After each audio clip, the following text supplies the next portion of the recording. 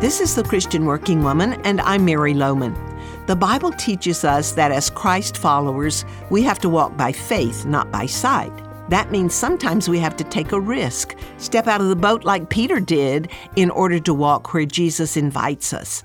I'm talking about stepping out of our boats this week and some things I've learned in my years of following Christ. Think about this. Obedience is more important to God than your comfort.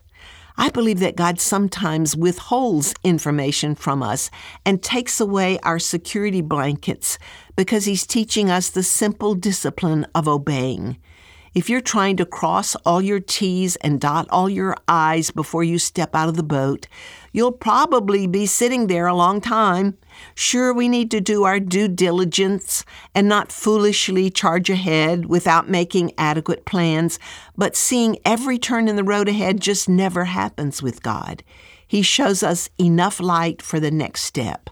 The Bible says that the Word of God is a lamp for our feet and a light for our path. We don't walk blindly ahead, but we take it one step at a time, walking through the open doors even when we're not quite sure what's on the other side. Control freaks will have difficulty walking by faith because it requires that you trust God all the way and relinquish the control into His hands.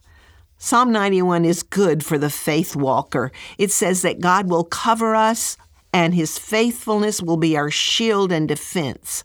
Quoting verse 9, "If you make the Most High your dwelling, even the Lord who is my refuge, then no harm will befall you, no disaster will come near your tent." When you step out of the boat, God has your back. And consider this. Often God's will is for us to make some decisions.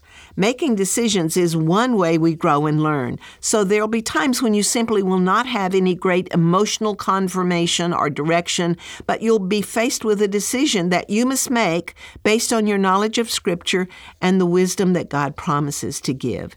That means, of course, that you're taking a risk, the risk that you could make the wrong decision. You could absolutely fall on your face. In fact, if you haven't fallen on your face once or twice, my guess is you haven't done much.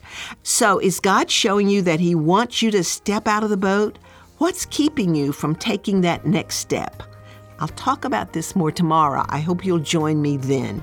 Let me encourage you to add Christian Working Woman to your social media post. You'll find us on Facebook, Instagram, and LinkedIn.